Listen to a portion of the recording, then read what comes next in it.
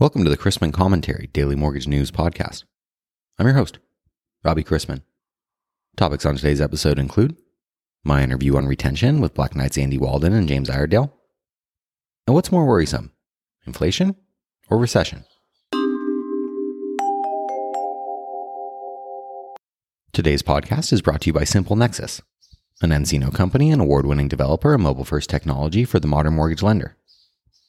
Nexus Engagement helps lenders convert more leads to close loans with a mobile app that fosters personal connections with borrowers. With tools like mortgage loan calculators, integrated home search, and instant messaging, Nexus Engagement helps lenders jumpstart the home ownership journey. To learn more about Nexus Engagement, visit simplenexus.com.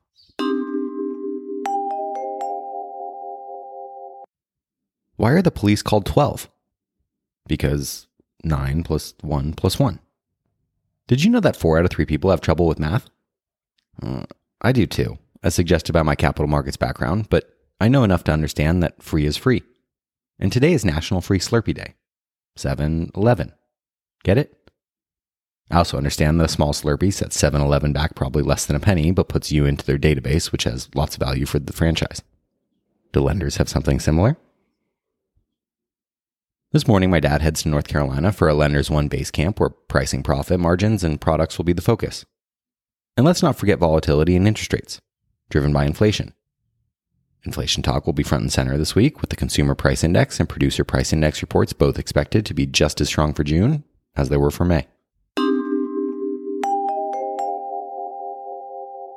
For today's interview, I wanted to welcome onto the show James Iredale and Andy Walden. James Iredale is Black Knight's Chief Information Technology Officer. He manages the architecture, development, and delivery of Black Knight's servicing and default solutions. He has over 12 years' experience focusing on software design and development, big data solutions, and system integration. He's been with Black Knight since 2003, and prior to Black Knight, James worked at a technology startup in Clearwater, Florida, where he was one of the original developers of what would become Black Knight's LoanSphere bankruptcy and foreclosure and LoanSphere invoicing applications, while also developing other original software products. Andy Walden is the Vice President of Enterprise Research and Strategy and Data and Analytics at Black Knight. As the chair of Black Knight's editorial board and the guiding force behind Black Knight's Mortgage Monitor report, Andy is widely cited by media outlets and industry publications. His insights are gleaned through in-depth analysis of Black Knight's robust suite of data solutions, including Black Knight's industry-leading McDash loan-level mortgage performance database, the Black Knight Home Price Index, SiteX, a comprehensive U.S. property database, and numerous additional data repositories. He has over 15 years of industry experience, including default servicing operations, market surveillance, and applied mortgage analytics. Andy, I want to start with you. As most in the industry are aware, Black Knight releases quarterly retention statistics to the public via the Mortgage Monitor report that you and your team put together each month. So let's do some stage setting. Can you give our listeners an overview of historical retention rates and how you gather them and what they tell? Yeah, let's start with a little bit of background on how we collect the data itself. It really all starts with our McDash data set, which is a loan-level mortgage performance data set for folks that aren't aware. It covers roughly 60 to 70% of all active mortgages in the U.S. housing market, and we've been collecting that data all the way back to the 1980s. The second piece is connecting that together with our public records data, and that really allows us to look at the before and after picture of those refinances and kind of piece those individual mortgages together like a puzzle. It's one thing to be able to look at refinance activity in the market and understand what products are being originated today. But to be able to see the before and the after picture opens up a lot more doors. You can understand where borrowers that are refinancing came from, what vintage they took their loans out in. You can see the interest rate before and after that refinance to see what is the trigger point in the market that's causing borrowers to have that initiative to go out there and refinance. We'll look at how much equity is being withdrawn from a home, what type of product and loan term they're leaving. So did they go from a 30 to a 15-year mortgage? Are they going from a 15 to a 30? And then more importantly, for today's conversation, you can look at it from a retention standpoint. So was the servicer that held that mortgage able to accurately identify that retention risk and appropriately market to that specific borrower and retain that borrower through their origination channels? And that's really the power of that analytics suite, right? So you can look at retention rates and how successful you are against your peers. If you're looking to grow specific segments of your market, specifically FHA or VA or jumbo specific segments, you can look at how well you're retaining borrowers to others in the industry. And you're also able to use more advanced analytics to see who potentially could be picking off your loans as well. So are there specific originators that are pulling in some of your market share that you're out there losing? So a lot of different dynamics at play there in that retention space. Over the last couple of years, refi business has been going gangbusters, which seems like when retention of a given borrower is most at risk. How'd the industry do, and are there any particular trends or insights you think our listeners should be aware of, Andy? I think there are a couple things that are at play that I think that are interesting, right? We've had some successes over the last couple of years, and I think there are some challenges facing the market here as we enter into 2022. The first is really among those bank lenders. We saw early in 2020, you saw those large banks step back from the lending space. You saw it in jumbo lending, you saw it in HELOC lending as well. You also saw that in terms of overall bank retention, and those volumes really slipped there in early 2020. And then as those market dynamics shifted, right, as that uncertainty in the economy started to move away here in 2021, you saw banks return, and you really saw a dramatic shift in their overall retention rates. We saw bank retention jump by about percentage points from late 2020 and into early 2021. And overall, as we move towards the tail end of 2021, both banks and non-banks hit multi-year highs in terms of retention rates. And as an industry, we crossed over that 33% threshold for the first time since 2014. So we were retaining about 33% of borrowers that were refinancing their loans. That said, I think there are some challenges that still remain here and some new dynamics that are coming into play here as we move into 2022. One is, as I mentioned, we crossed the 33% threshold for the first time since 2014. I don't think that's really the benchmark level that we want to set for success. That means that 2 out of 3 borrowers that are refinancing out of your book of business are being lost to the overall market. So that's one headwind or one challenge that remains in the market.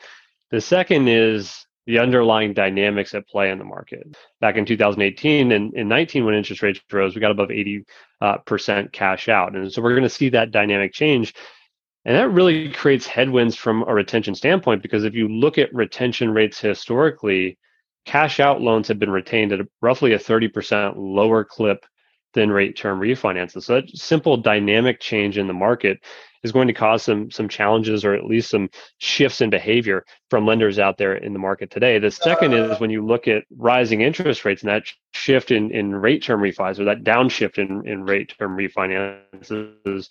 When interest rates have risen historically, you've seen challenges enter the market in terms of retaining rate terms, right? It's a different borrower pool. They're looking for different things.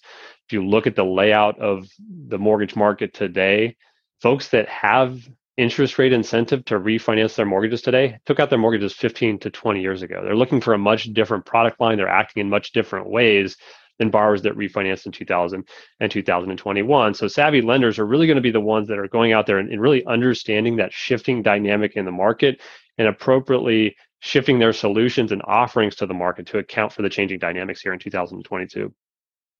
Now that rates have spiked, refi incentive is bottoming out. Does that mean retention isn't as much of an issue in today's market?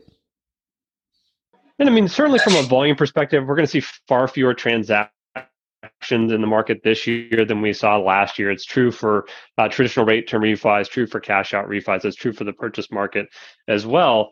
But I think you're seeing heavy attention paid to retention still because of the increased value of MSRs, because of the larger relative value of loans in your pools and portfolios, right? So this market has become a lot more about relationship management, and you're hearing more and more lenders talk that talk and walk that walk, right? You're hearing a lot more borrowers and clients for life, more so than just overall origination volumes. We all know that old adage, is more cost effective to retain a customer than to acquire a new one.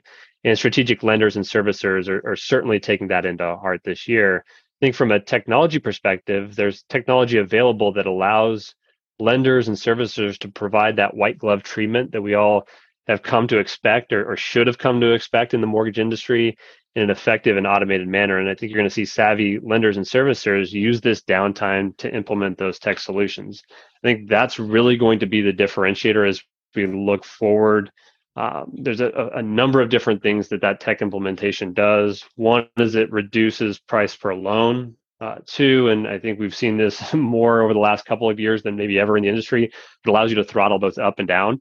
in terms of your origination volumes out there seamlessly.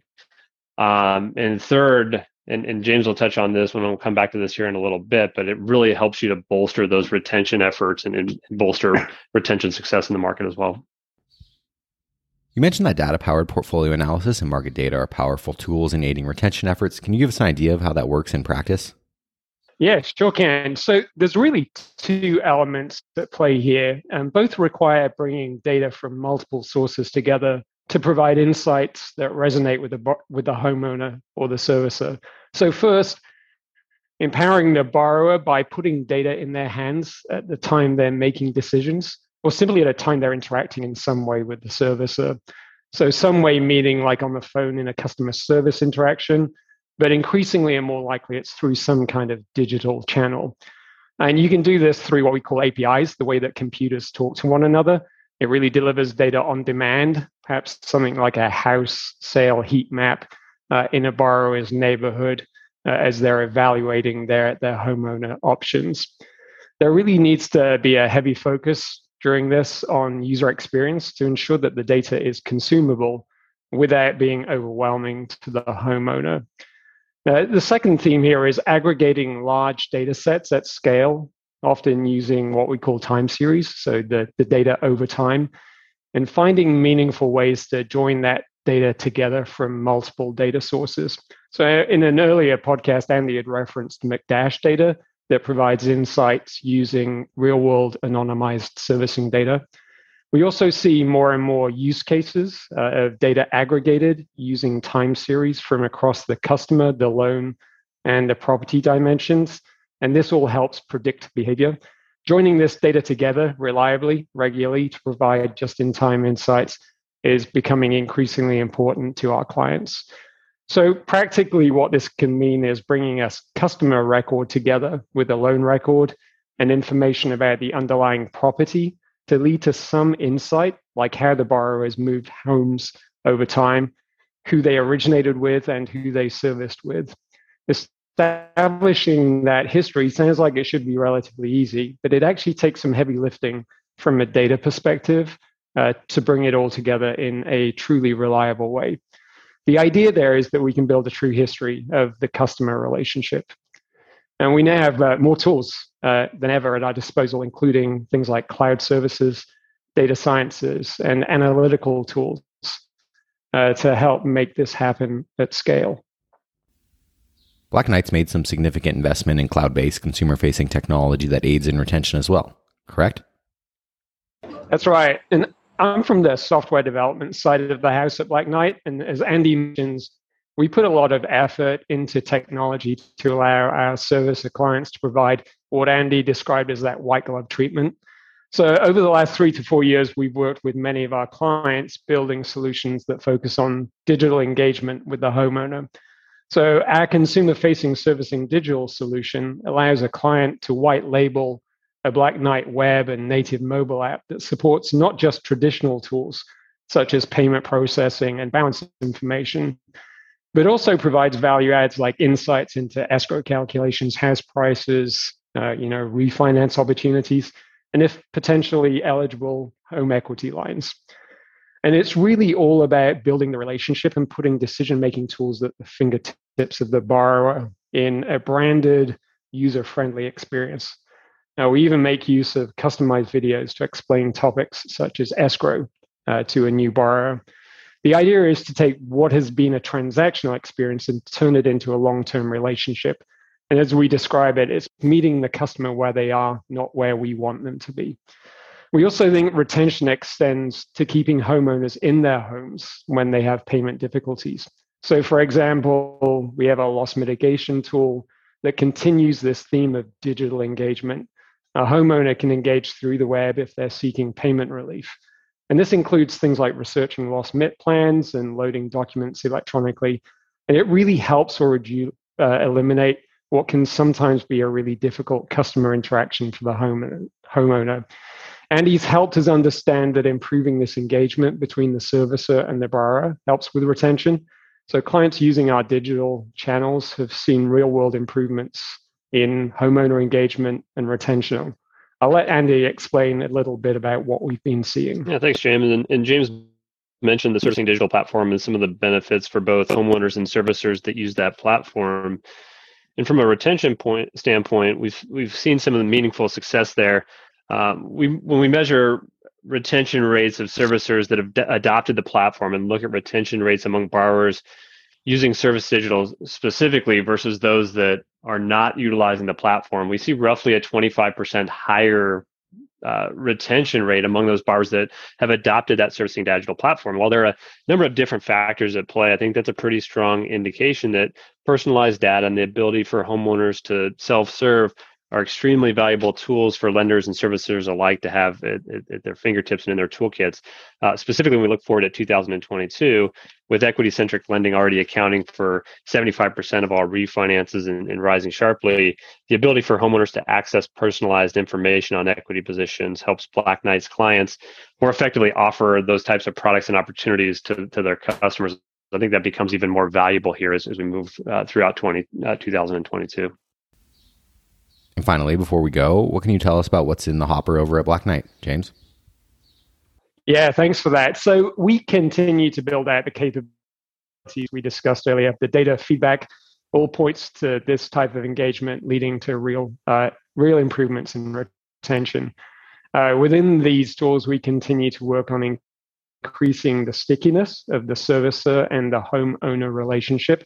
So we're adding a marketplace to allow the homeowner to interact with third parties through our web, mobile channels that can provide home maintenance service in the local community, or perhaps help them shop for insurance.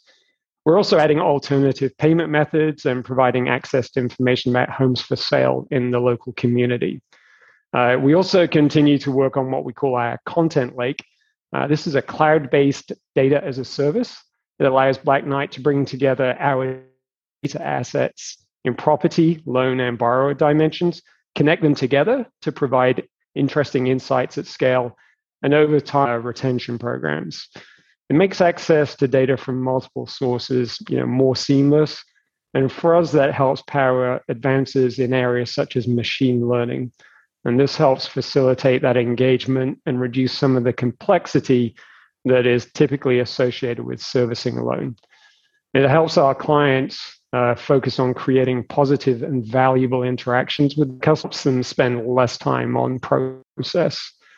We're also exploring how we bring data together from outside Black Knight to enrich these data sets using our cloud tools, including data direct from client systems and our clients' data lakes. There's a lot more tools available to us from a technology perspective than we've ever had in the past. So that's really helping with analysis on these huge data sets. So as we spend more time working with our clients on their future priorities, it feels like these ideas are aligning pretty well with where our clients are headed to help improve retention.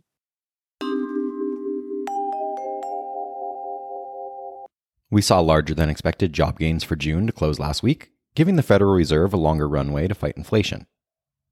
Almost 400,000 jobs were created in June, putting U.S. unemployment at a 5-decade low, and the unemployment rate is still firmly in the 3.6% range, meaning the job market is tight. The robust job creation over the previous quarter, where more than 1 million jobs were created, has many analysts still expecting positive GDP growth in the second quarter, narrowly making the U.S. avoid a recession. Wage growth slowed slightly over the previous 12 months. It was up 5.1% versus 5.3% in the last report, which should be welcome news for the Fed. Hiring needs are eclipsing concerns about an economic slowdown, and Treasury yields surge on the jobs report as the data reinforce bets that the Federal Reserve will hike 75 basis points at its meeting later this month. The FOMC minutes released last week affirmed the committee's commitment to aggressively combating inflation, when combined with recent data, shifted market expectations entirely toward another 75 basis point rate hike at the end of the month. Meanwhile, mortgage rates have seen some relief, with the average rate on a 30-year fixed improving 0.5% over the last 2 weeks as recession concerns increase. This week includes several potentially market-moving events, including $98 billion in mini refunding supply, as well as several higher-tiered data releases, including CPI on Wednesday, PPI on Thursday, and a laundry list of releases on Friday, including retail sales, import prices, industrial production, capacity utilization, business inventories, July flash Michigan sentiment, and the Fed's Index of Common Inflation Expectations, which comes out quarterly. This week's economic calendar kicks off later this morning with the Employment Trends Index for June. The rest of the calendar is all about treasury auctions, the most pertinent to MBS investors being $43 billion of 3-year notes. The desk will purchase up to $922 million of UMBS 30, 4% through 5%. Let's wrap up with a joke and some housekeeping, because me being no good at math wasn't really a joke. I had a little problem at Walmart yesterday. Apparently, when the cashier said, "strip down," facing me, she was talking about my debit card. Yikes. Thanks again to today's podcast sponsor, SimpleNexus, the homeownership platform that unites the people, systems, and stages of the mortgage process into one seamless end-to-end solution that spans engagement, origination, closing, and business intelligence. To learn more about SimpleNexus, an nCino company, visit simplenexus.com. If you have any questions about the podcast or sponsoring opportunities, send me an email at robbie@robchrisman.com. Visit robchrisman.com for more information on our industry partners, access to archived commentaries, and how to subscribe to the daily mortgage news and commentary. To listen to or download past episodes of this podcast, search Mortgage News on any platform you get your podcasts from.